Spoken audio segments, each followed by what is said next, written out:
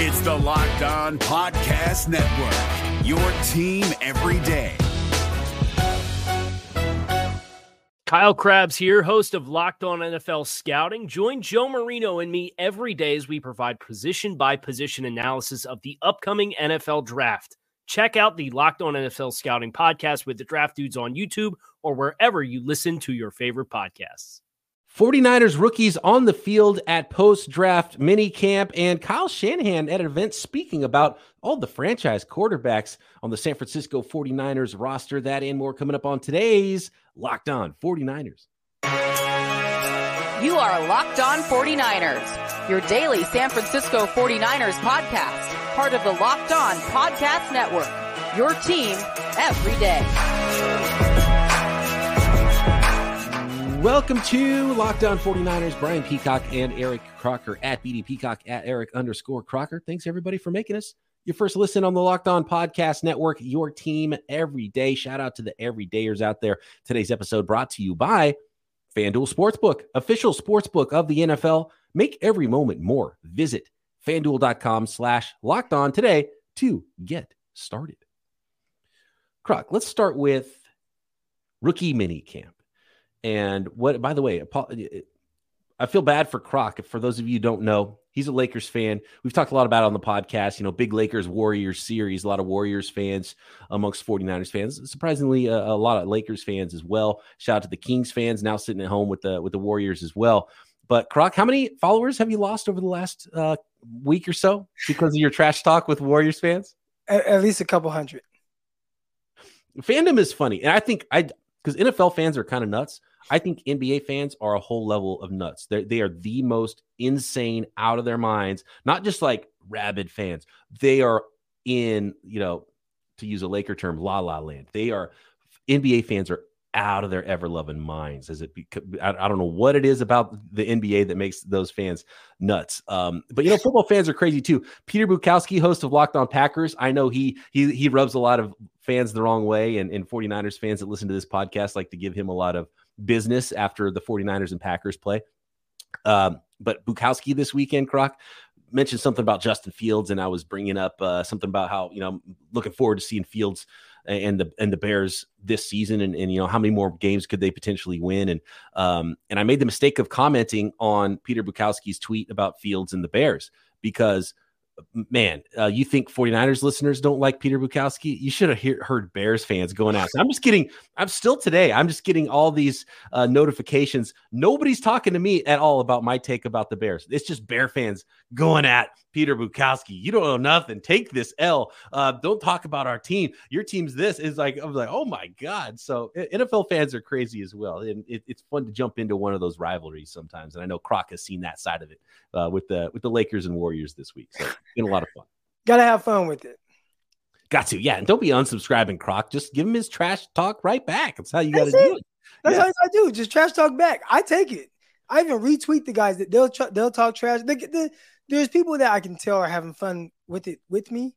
So when the Warriors win, they tweet me stuff and I retweet it. And, I'm like, yeah, let's all have fun. But there are a lot that they take it kind of personal. All right. There's some takeaways from rookie minicamp, Croc. You and I were not at minicamp. So, I'm not going to scout the practices. I think that's done a little bit too much in the NFL, especially guys getting their first ever NFL practice in. But you have been at rookie minicamps before as a player. So I want you to take the listeners through what it's like at rookie minicamp and what we could even take away from a practice that is the first time these guys are practicing with NFL teammates. It's just a rookie camp, so there's no veterans around. There's a few, scattered veterans and tryouts, and we'll talk about some of those players that were on the field for the 49ers in these rookie mini camps. But, you're in shorts, and they were wearing helmets, no pads, but shorts and helmets. What can you even take away from a practice like this? So ultimately what they're trying to do is get enough people in to be able to see their draft picks and just start to introduce things to them and make their draft picks kind of the focal point of the meeting rooms, the study sessions, and getting the reps on the field. Because what happens is once you kind of report with the veterans get most of the reps, especially if you're kind of a bottom of the roster guy or one of these 6th, 7th round picks. You think you're going to get reps over Debo Samuel, Brandon Ayuk, Juwan Jennings, Danny Gray, Ray McLeod. Like those guys are going to get, and typically how it went when I was with the Jets, but first string or that rotation, the guys, they get the first reps. Second string get the second group reps, and you'll get about 3. So they'll be about 5 with the first, 5 with the second. Then they'll go 5 with the first again, 5 with the second, and then the third string get like 3, and then they'll move on to the next period. So rookie minicamp is a legit opportunity for the undrafted guys, the late round guys, to get a little bit more reps and things be structured more so around them. So typically they get enough guys in to be able to have like 2 deep groups on each side of the ball and maybe a few more guys. And it sucks for some of the guys that are the tryout guys because your chances of actually making it are very, very slim. You have to really impress. And I think the 49ers in maybe 2017, so when they were still kind of building their roster, there were a couple guys that they kept off of the tryout. But typically, I mean, out of all the guys, tryout guys that are there, you might see one signed every other year. So it really is more so about the guys that they already have on roster and being able to give guys like Jair Tick Brown a ton of reps, because once the actual practices start, he won't get as many reps unless he starts to forge himself into that like legit rotation. Right. So you need to get your rookies enough reps in rookie minicamp so they're not just like completely lost once the other practices start, and they can kind of, jump in with the rest of the team and know what's going on. And then it's funny that you mentioned that with the tryout guys too, because they're in some ways they're quote unquote tryouts, and you could catch somebody's eye and make a roster, but a lot of times it's just like we need more guys so we can see the other guys. Yeah, so you just need, like, they signed 2 quarterbacks, or they didn't sign them, but they brought 2 quarterbacks in on a tryout basis, Steven Montez and Clayton Thorson, I believe it was, but because they needed a quarterback to throw. Because if you don't have someone to throw to the guys, then you can't practice. And so, they're probably not going to make the team. Maybe you have an opportunity to show something, and it's better than nothing for some of these tryout guys. But you just need players on the field so that your rookies can practice. And that's really what it's all about, is getting those rookies practice. Did you have 11-on-11s, and did you have pads on at your rookie minicamp? Because we're talking 10 years ago now, and the league has even changed a lot in that time. Because I can imagine like there would be at least a little bit more hitting potentially, maybe some pads on potentially. Rules have changed. Collective bargaining allows what you can and can't do in these, and even 11-on-11s they're not having. I think the maximum they did was 7-on-7s at this rookie minicamp of the 49ers, and they're wearing helmets, but no pads, anything like that. So again, we're just you're working out in shorts here. So if there's a guy like Jacour Pearson who comes from the XFL and was a rookie last year, undrafted, and then is now getting a shot with some tryouts. If he looks good, well, yeah, he's 5'7", 180 pounds, and just got done playing a season of XFL football. I don't think you can take a lot away from that, even though, some people watching practice are like, oh, Jacour Peterson really stood out, and maybe that'll give him the opportunity he needs. But it's hard to scout a practice, especially a practice like rookie minicamp for me. You definitely don't have pads on. You do have a helmet on. We did do some team stuff as well as 7-on-7 from what I remember. But obviously it's, when you don't have pads on, everything is kind of like 7-on-7 because the quarterback is going to throw the ball regardless. So there's no pass rush that can really like sack the quarterback unless the quarterback just takes off and runs. But yeah, it's like you said, it's really geared towards just seeing the younger guys, seeing the rookies, and being able to coach them up on mistakes. Look, that's a big part of it. Making mistakes and then getting coached up on it. And without those mistakes, it's really hard to take that next step. And that's with anybody, right? I mean, you could look at Brock Purdy in games. And as well as he played, I'm pretty sure there's a lot of things where he could really improve on and take his game to the next level. And you're probably going to look at those things to see, like, all right, look, yeah, you did this well, but man, I really want you to go here. I really want you to go there. And learning from those things is much funner when you have to learn from it after a win. But in general, for a lot of quarterbacks taking that next step, you really have to mess up. You need that opportunity to mess up. I mentioned Jacour Pearson, a surprising name to come from 49ers rookie mini camp. One 49ers rookie that couldn't even finish practice, and then some quotes about Kyle Shanahan on his quarterback room and more coming up on today's Locked On 49ers. Today's episode is brought to you by FanDuel Sportsbook. Make a fast break to FanDuel right now during the NBA playoffs, because right now new customers can get a no-sweat first bet up to $1,000. That's bonus bets back, $1,000 in bonus bets back, depending on your first bet, if your first bet doesn't win. So why not check out FanDuel? And there's tons of ways to bet on FanDuel. So many fun things going on right now. Of course, NBA playoffs, but there's NHL playoffs. There is Major League Baseball games every single day, all summer long. And you can still bet on NFL football as well. Future Super Bowl champions. Who's the next rookie of the year? How many sacks are Nick Bosa is going to have this year?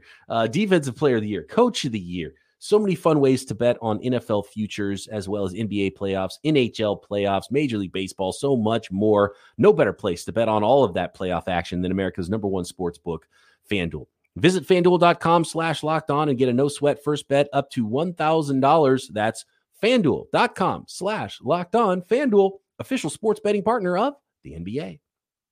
Is your team eliminated from the playoffs and in need of reinforcements? Maybe it's time for a rebuild, or maybe they're just a player or two away from taking home the Lombardi Trophy. Either way, join Keith Sanchez and Damian Parson for Mock Draft Monday on the Locked On NFL Draft Podcast. They'll tell you which college football stars your team will be taking in the 2024 NFL Draft. Check out Mock Draft Monday on the Locked On NFL Draft Podcast, part of the Locked On Podcast Network, your team every day.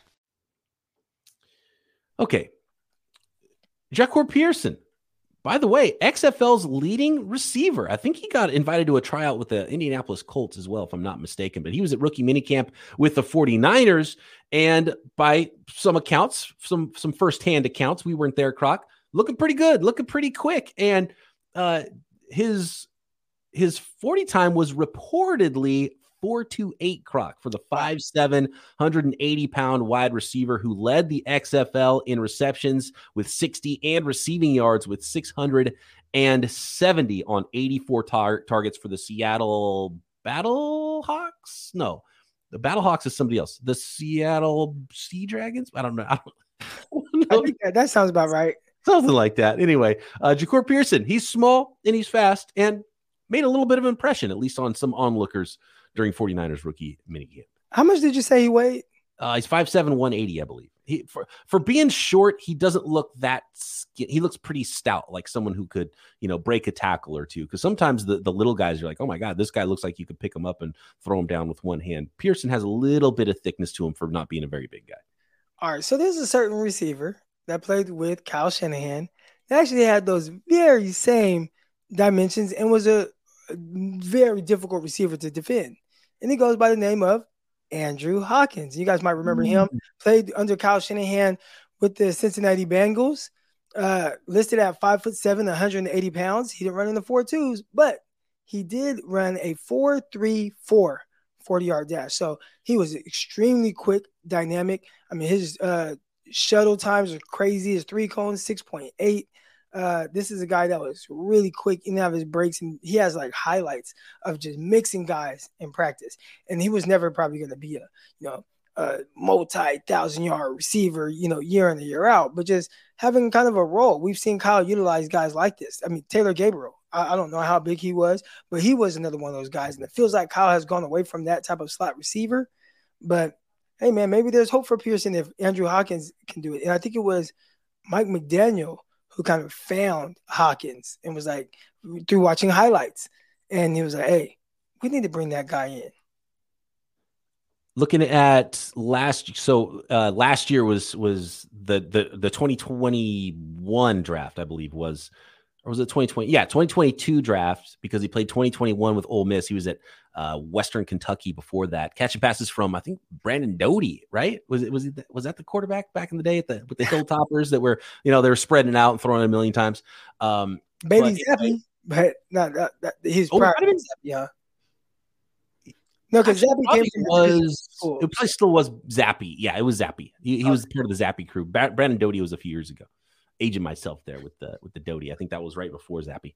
But Ja'Cory Pearson was he at the pro day, he was reported 4.42. So I don't know about this 4.28 that was pre XFL workout stuff. You never know who's timing these guys, but he's small and quick and fast and made an impression at 49ers minicamp and was the leading receiver in the XFL. But it's funny because we talked off the air a little bit about how Hakeem Butler looked awesome he was on the Battlehawks. That's what it was. Hakeem Butler was the second leading receiver in the XFL, both receptions and yards, 51 catches for 599 yards, 8 touchdowns, led the XFL in touchdown receptions. And Hakeem Butler's a receiver croc that you and I both liked pre-draft. He got signed by the Pittsburgh Steelers post XFL. So we'll see what the reports are from him with camp. But it's funny because I was like, well, Kyle hates Hakeem Butler's, right? But he likes Andrew Hawkins, and Ja'Cour Pearson kind of fits that role. So I'm glad that you put that together because I didn't think about that. He's definitely much more of a Kyle Shanahan guy than Hakeem Butler was. So I'm not surprised Hakeem Butler didn't get a shot with the 49ers. I would have loved to have the XFL. I 100% would have played in that. As soon as I was let go by the Jets, XFL would have picked me up right away. The CFL, they do some weird stuff where they try to like lock you into these 2-year deals. So I would have had a really hard time. Let's say I go to the CFL and I ball. It would have been hard for me to leave and kind of get out of that contract.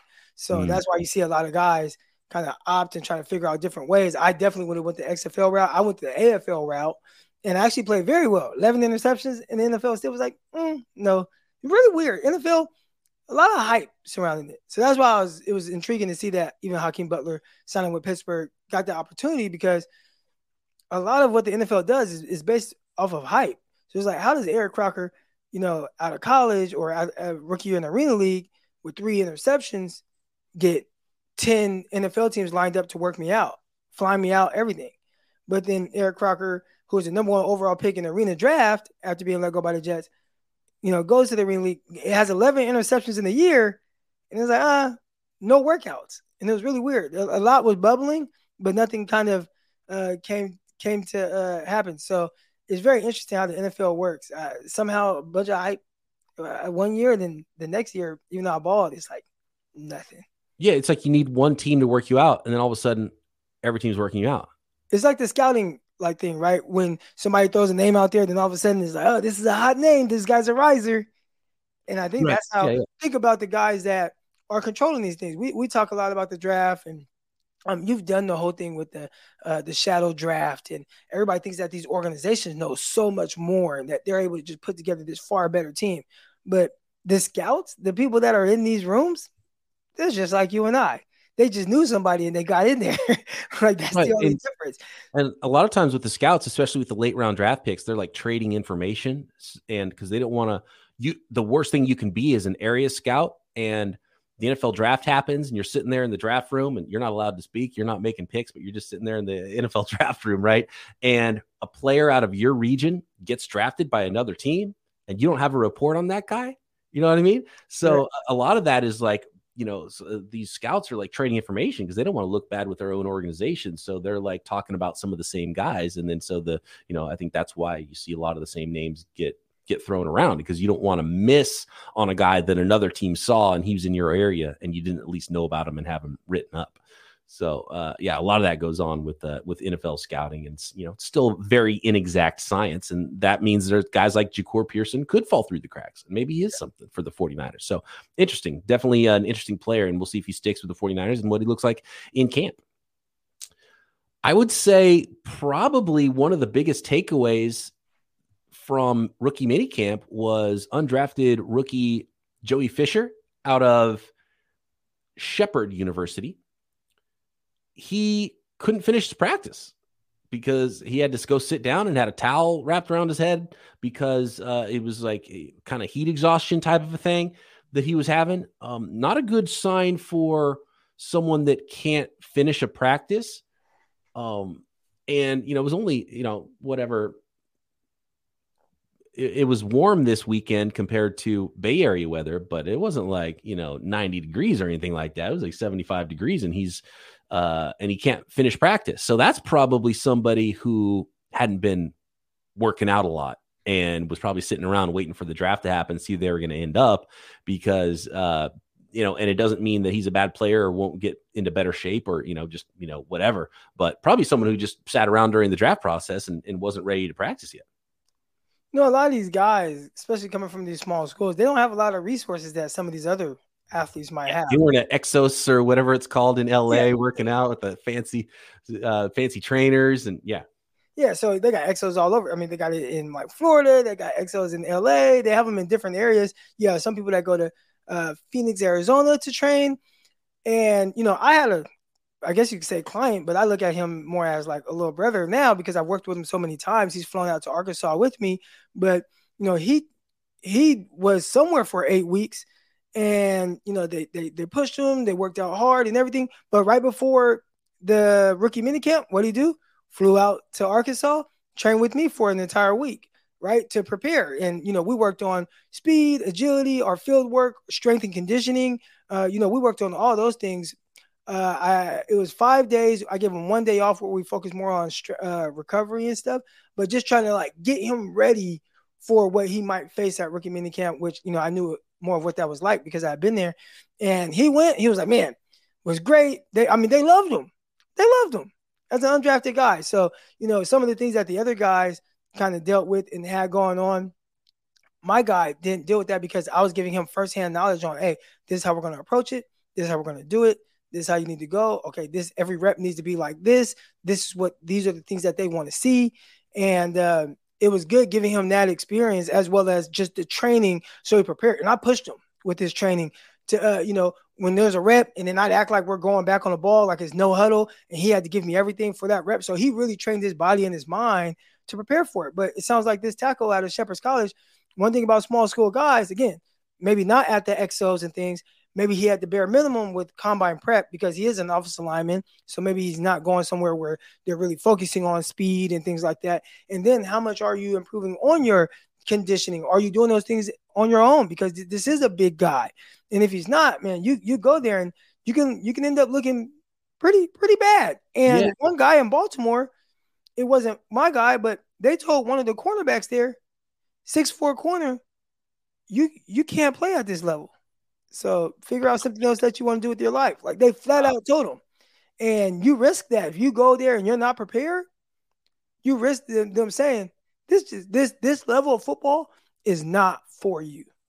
Wow, that's wild. That's got to be tough to hear. And it's funny because you mentioned the workouts. Joey Fisher had great workouts, but conditioning and work conditioning is a very different thing. And Croc, didn't you told me a story once about preparing for training camp, like the beep test or whatever it is, or the conditioning test they give you, and you practice the conditioning test knowing it was coming. And I think that's something Joey Fisher probably should take a page out of your book to make sure you practice whatever it is the conditioning is going to be, because that's probably part of it. Because that's another thing is you're not really, when you're getting ready for draft prep, you're prepping for these testing results. You're not prepping for a football game, and that's very different. Very different. You're not. You need to be working on technique, things that they'll have you do at your pro day or the combine, but it is drastically different in the sense of just like the endurance part of everything, because they are focused on more speed and speed training. You might run a sprint, do a start, build ups, but it's not like, every few seconds you have to run another sprint, as opposed to and I did know heading into training camp, they told us exactly what the conditioning test was, 16 110s or something like that. So at the end of my field workout, I would run 16 110s. And I would just lower the time each time. So the first one, let's say I had to get it in, 15 seconds. I don't remember exactly what it was, but I'll get in 15. And then the next week I go down to 14 seconds. The next week down to 13, whatever it was, I went down to where by the time it was ready for camp, I had already been running whatever their times were. So it was very easy for me. But then somebody like, Joe McKnight, RIP Joe McKnight, I think he failed his that day, that conditioning test. So there are some guys that didn't prepare that same way. And we've seen 49er players over the years tweak something or pull something during the conditioning test. How much did you prepare for that? Now, some teams, I think maybe the Seahawks and there's some other, they don't do conditioning tests. They just hold their guys accountable. And I've been a part of organizations like that as well with the San Jose SaberCats, where we didn't do a conditioning thing, but we conditioned actually like during practice, we would, after every single rep, you had to turn and run 10 yards. So then by the game time, oh man, we were in such great shape. fourth quarters, we just dominated. We dominated. You know, that was part of the reason why we're so good. So everybody kind of does it a little different. And if you're a top pick, you're going to get an opportunity to get into shape. But if you're teetering on the edge and you're not passing the conditioning drills and you can't finish practice, I mean, that could be death for your career. It's a red flag, and I'm pretty sure someone had a conversation with him about that. Next, Kyle Shanahan speaking on his quarterbacks, Croc, and I think he had a quote that stands out, but it's one of the least surprising quotes I've heard this offseason from the 49ers head coach. Next. Thanks, everybody, for making Locked On 49ers your first listen every day here on the Locked On Podcast Network. Shout out to the everydayers. Of course, we'll have mini camps and OTAs covered for you every day. And continuing our post-draft scouting reports, taking deep dives on all the prospects the 49ers brought in, including Joey Fisher coming up, undrafted free agent. He wasn't maybe ready for practice shape, but still a player I have high hopes for the San Francisco 49ers. And we'll get into his scouting report and tons more of the 49ers draft picks and undrafted free agents as well on future episodes of Locked On 49ers. So stay tuned. Make sure you're subscribed up on YouTube and wherever you listen to your podcasts. Is your team eliminated from the playoffs and in need of reinforcements? Maybe it's time for a rebuild, or maybe they're just a player or two away from taking home the Lombardi Trophy. Either way, join Keith Sanchez and Damian Parson for Mock Draft Monday on the Locked On NFL Draft Podcast. They'll tell you which college football stars your team will be taking in the 2024 NFL Draft. Check out Mock Draft Monday on the Locked On NFL Draft Podcast, part of the Locked On Podcast Network, your team every day. I want to get the quote exactly right here, Croc. Kyle Shanahan, when speaking at the Dwight Clark Legacy event in San Jose, wherever it was last week. It happened, I think, Friday night, maybe after our last podcast. So we hadn't had a chance to bring it up, Croc. But Kyle Shanahan said that the 49ers have, quote, 3 franchise talented quarterbacks. 3 quarterbacks that are that have franchise quarterback talent on the San Francisco 49ers roster. And I think we might have even talked about this earlier in the offseason, Croc, that when Kyle Shanahan talks about his quarterback room, he's going, here's the exact quote.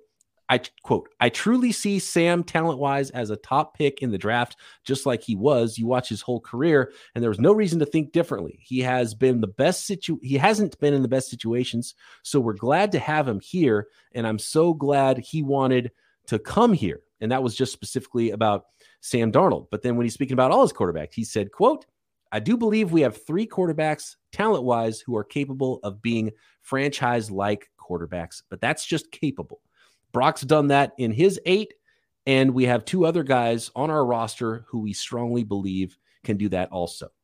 And I wasn't expecting him to go franchise caliber with his quote, but we talked about whenever Kyle Shanahan speaks about his quarterbacks, he's going to say, quote, the 49ers have 3 starting quarterbacks. And so it's a quote that I'm not surprised to see, even though it's getting a lot of traction from Kyle Shanahan. What are your thoughts on Kyle Shanahan's quotes and how it's kind of changed a little bit? And like, I feel like every time the 49ers talk about their quarterbacks, it's slightly different, and that maybe John Lynch and Kyle Shanahan need to get together and be like, okay, here's the messaging. This is what we're going to say. And let's just say that every time. And we'll let them know what the depth chart is by the reps that they're taking to training camp. Well, do you feel they have not 3 franchise quarterbacks? I think that's ridiculous, but 3, and maybe when he says that, like you said, maybe he's thinking more potential, right? Like these 3 guys have the potential to be that, right? That maybe that's a better way to say it, because if you just see the quote in itself and somebody posted it to Twitter and like Kyle Shanahan says they have 3 franchise quarterbacks, people are like, man, get out of here, you know? But if you're looking at it from the standpoint of, hey, we know there's a lot of ability with Sam Darnold in terrible situations. He could be much better for our franchise and be a franchise type guy. Trey Lance, bunch of ability, but man, he hasn't been able to start 3 games in a row or finish back-to-back games. And then Brock Purdy, hey man, we saw him win 8 games, so we know we can win with him. I guess if you look at it from that perspective, maybe that's how he's viewing it. Do you see it that way? Yeah, that's what he's saying. And he did say talent-wise, we have 3. It's funny how he's like, man, 8 games. Well, we know Brock Purdy's a franchise quarterback. And then the other 2 guys, they were top 3 picks for a reason. They're super talented, but, you know. And basically he says like Sam Darnold clearly hasn't been a franchise quarterback, but they've been bad situations. So maybe there's more there. I don't know. So he's very truthful. And like, I don't have a problem with anything that he said. And, if you think Brock Purdy is a franchise quarterback, and it sounds like the 49ers believe he's everything, it's kind of wild how much they believe in Brock Purdy, to be honest with you. Why? I mean, because he's played 8 games. I mean, if Trey Lance, when Trey Lance, let's say Brock Purdy can't play for a month and Trey Lance plays 4 more games, they'll be like, oh, cool. Now we know. We didn't know at all about Trey Lance, but we saw 4 more games. Well, now we for sure know 100%. That's just kind of weird that, and physically he's less talented than both the other guys. And both those guys were drafted number 3 overall, which is where you want to draft your franchise quarterback. That's why you draft them there as franchise quarterback. So yeah, talent wise, they do have a lot of talent. But I mean, I was just laughing at the quote because I was waiting for Kyle to finally say we have 3 starting quarterbacks thing, because I knew he was going to say it this offseason. That was his way of saying it, I think. What about the rest of what he said? Because I thought there were some interesting things there as he alludes to kind of just where guys are at. And then he talked a whole lot about Trey Lance and the finger injury. And each time he talks about it, I feel like I learn a little bit more about it. Initially, back when it happened, Trey hit his finger on somebody's helmet, had a hurt finger, whatever it was, and it wasn't something that was going to keep him out a long time, right? Like, that was the initial thing. And then it turned into, the more you hear about it, like, oh, there's a fracture, he had to change the way he kind of threw the ball.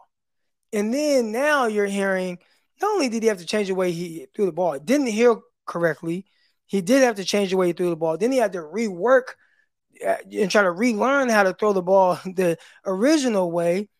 And it kind of poured over into a time where, now it's full go, and he's still trying to learn how to work that grip, and it kind of set him behind. So remember the comment from, I think it was the comment from John Lynch, where he's like, Trey has to learn how to stay healthy kind of thing. Yeah. And it was like, well, your other quarterbacks all got hurt too. What are you talking about? Why would you single out Trey Lance?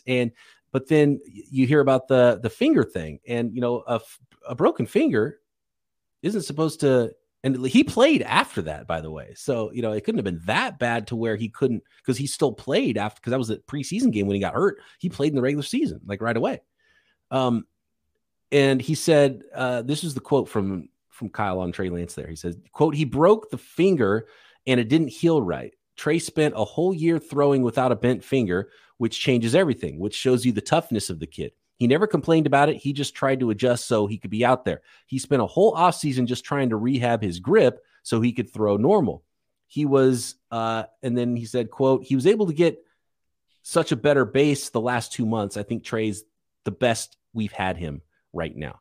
But it's wild that, it's like, it takes an ACL 9 to 12 months to get right. It took him it's taken him a year and a half to get his finger right. So that was just kind of weird. Mechanics. It's that part. It's just, he changed his mechanics to throw a ball, and he spent months throwing it that way. Gotcha. And then he had to try to relearn or, how to throw back his original way, because he created a very bad habit. That's what it sounds like. Okay. That makes more sense. That it wasn't necessarily the finger wasn't healed. It was just he had to fix the bad habits that he learned throwing without a bent finger. Correct. And definitely. And all this time he's like working on mechanics anyway, right, separately from the injury. Right. And I think that's a lot for somebody that's already trying to rework a lot of stuff. But I smashed my finger in my weights, putting some dumbbells back. And I think I fractured it. I think I have like maybe a hairline fracture in my pointer finger, and it's still swollen. And it's been a month now. And when I would play, and I'm working with kids and I'm doing a lot of different things, throwing footballs, etc., I changed the way that I threw the football to protect my finger that's still swollen over a month later. So I could only imagine someone like him that's throwing a lot and constantly hitting that, because every time if the ball hit my finger a certain way, I get this sharp pain that almost like crumbles me. And I wonder if he had to deal with something like that too. Even the way I catch the ball right now, if you were to watch me catch a football, I kind of leave this pointer finger up more and catch more with the other 9 fingers. And if you do that enough, let's say I had to do that every single day, I would probably start to create a bad habit to where even when it is back right, it's like, well, why is one finger a little bit different? And that could like lead to some drops or something. Right. And I don't know. I'm trying to understand from his perspective on how that could be. And then you consider, so they had the dead arm period and then the ankle. So, I mean, there has been a lot of injuries mounting up, but it's not a new thing either with 49ers quarterbacks, as we've seen with Brock Purdy and Jimmy Garoppolo as well. Brock Purdy played those 8 games, looked great. He's had 2 injuries. He's averaging an injury per 4 games right now. So he had the ribs, which was a tough one when they were like, is he going to play? And he played and he battled through. And I feel like it might have been his worst game, but understandably so when you knew that it was the Seahawks game. Oh, the Seahawks game, right. But then the next game was awesome against Tampa, right? Right. Yeah. So that's what I'm saying. So, but the way they were talking about it with the Seahawks game, doing certain things, it was kind of tough for him. And he had missed some throws, and it was weird. It was kind of a clunky game. I think the 49ers scored, 21 points or something like that. And one of them kind of came off of if you kind of look at the 3 scores, you had the triple-double screen fake to George Kittle. Then you had the busted coverage where nobody was guarding George Kittle. And then you had the a fumble recovery that they ran back to like the 2-yard line.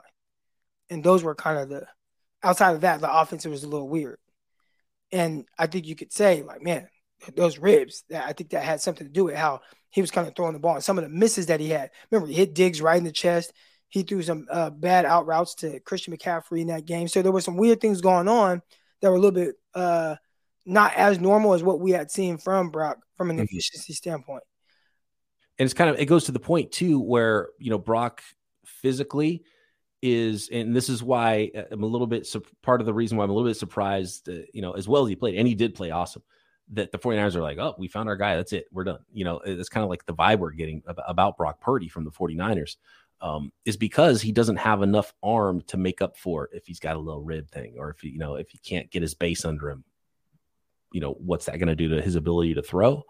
Whereas someone like Trey could have a broken finger and maybe still get away with it because he did. I mean, we saw him against the Houston Texans. Right. He's got a big arm, right? So something to consider. But last thing here, quote from Kyle Shanahan is about Brock Purdy's return. And he was like, yeah, he's going to be at camp. So he said, quote, as long as Brock's elbow heals right, he'll be the exact same guy. He's doing the same drills all the other quarterbacks are doing. He's just using a towel to throw, but he's still doing violent motions, still moving. He's not just doing it with a football. As long as there's not a setback, we think he'll be there at training camp. So a couple things there. Violent motions already. He just started getting mobility back in his elbow. Like that was like last week, wasn't it? So that's surprising. He's already doing violent motions with a towel and not a football.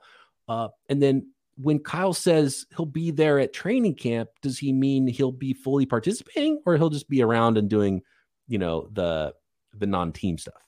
I think he'll. And is that enough for them to? Is that enough for him just to? And this is the kind of the question that I wish the reporters would follow up on. Is it enough for him to just be there doing non-team stuff in a practice setting for them to be like, you're cleared, you're the starter, no matter what the other guys are doing? Yeah, I think there's going to be a lot more expectations with him this year. So you would like to see him go through training camp. If he doesn't have that, I feel like maybe they assume like, hey, he had to step in last year and he wasn't the guy in training camp and he was a third string guy. He wasn't getting a lot of snaps or reps and he stepped in and he was just fine. And we had some more best play that we've had at quarterback position for the 49ers. So I think from that standpoint, maybe they're just not worried about it. His preparation, the way he goes about it, he prepares at a high level and they're comfortable with that. So they're like, you know what, whatever he's able to do during training camp, we'll be fine come week 1 regardless, because that's the type of gritter type guy he is. That's what I'm assuming. Now, he also said something about Trey Lance, and this is the best of Trey Lance we've seen from a mechanical standpoint. And if this continues, through training camp, and they're going to continue to evaluate it, see what it looks like, obviously you have high expectations for him, hasn't met those for various reasons, but right now he looks great. So if he continues to and when he said look great, they're not going live on the air, all that, but they are throwing the football. And even from that, like you look for small wins with anything when it comes to development, right? I just got done, and we talked about me coming on here and I'm like, hey, I train these women right before I come on. So as soon as I'm done, I'll text you, right? And I text you when I was done. Well, one thing with them is there's certain things that's hard for them to do, like push-ups and, or they'll do push-ups from the knees. And for me, it's just, okay, you do it from the knees now, like in 2 weeks, can I get you to do 2 straight push-ups that not from your knees, right? Like just these small gains. And for Trey Lance, the small gains are, can he just look good throwing on air? Can he just look comfortable throwing? Can it just look good coming out of his hand? Is he accurate throwing on air? And if they see that, okay, that's a good box to check. Now let's move on to the next thing. Got the mini camps going. During mini camps, they don't have pads on, but how's the ball come out of his hands? Is he comfortable with what he's seeing from the defense? Is he being hesitant? Is he throwing those passes that are a little bit more risky? Is he completing them? He's doing that. Check that box. Okay, now you got training camp. What does it look like when he gets the pads on? Brock Purdy's still our guy, but are we seeing the best version of Trey Lance? And I think that's the way they're probably viewing this. So I wouldn't take too much away from this is the best he's looked, but I would say that is somewhat checking off a box that they have for him with wherever he's at. Yeah, and ultimately for Trey Lance to have an opportunity to compete for that job, it's nice for him to have a fully healed ankle, fully healed finger, and to not be thinking so much about mechanics and go out there and play 100% healthy and compete. So that's huge for Trey Lance going into camp. Thanks, everybody, for making Locked On 49ers your first listen. Make sure you're subscribed up on YouTube and wherever you listen to your podcast. Croc and I back next time breaking down 49ers rookies, scout reports, deep dives right here. Locked On 49ers. If you're looking for the most comprehensive NFL draft coverage this offseason, look no further than the Locked On NFL Scouting Podcast. Join the draft dudes, Kyle Krabs and Joe Marino, as they go position by position through the NFL free agent class and into the star-studded crop of college stars who will be selected in the 2024 NFL Draft. If you want to know who your favorite NFL team should be adding to its roster, you need to check out Locked On NFL Scouting, available on YouTube and wherever you get your podcasts. Part of the Locked On Podcast Network, your team every day. Is your team eliminated from the playoffs and in need of reinforcements? Maybe it's time for a rebuild, or maybe they're just a player or two away from taking home the Lombardi Trophy. Either way, join Keith Sanchez and Damian Parson for Mock Draft Monday on the Locked On NFL Draft Podcast. They'll tell you which college football stars your team will be taking in the 2024 NFL Draft. Check out Mock Draft Monday on the Locked On NFL Draft Podcast, part of the Locked On Podcast Network, your team every day.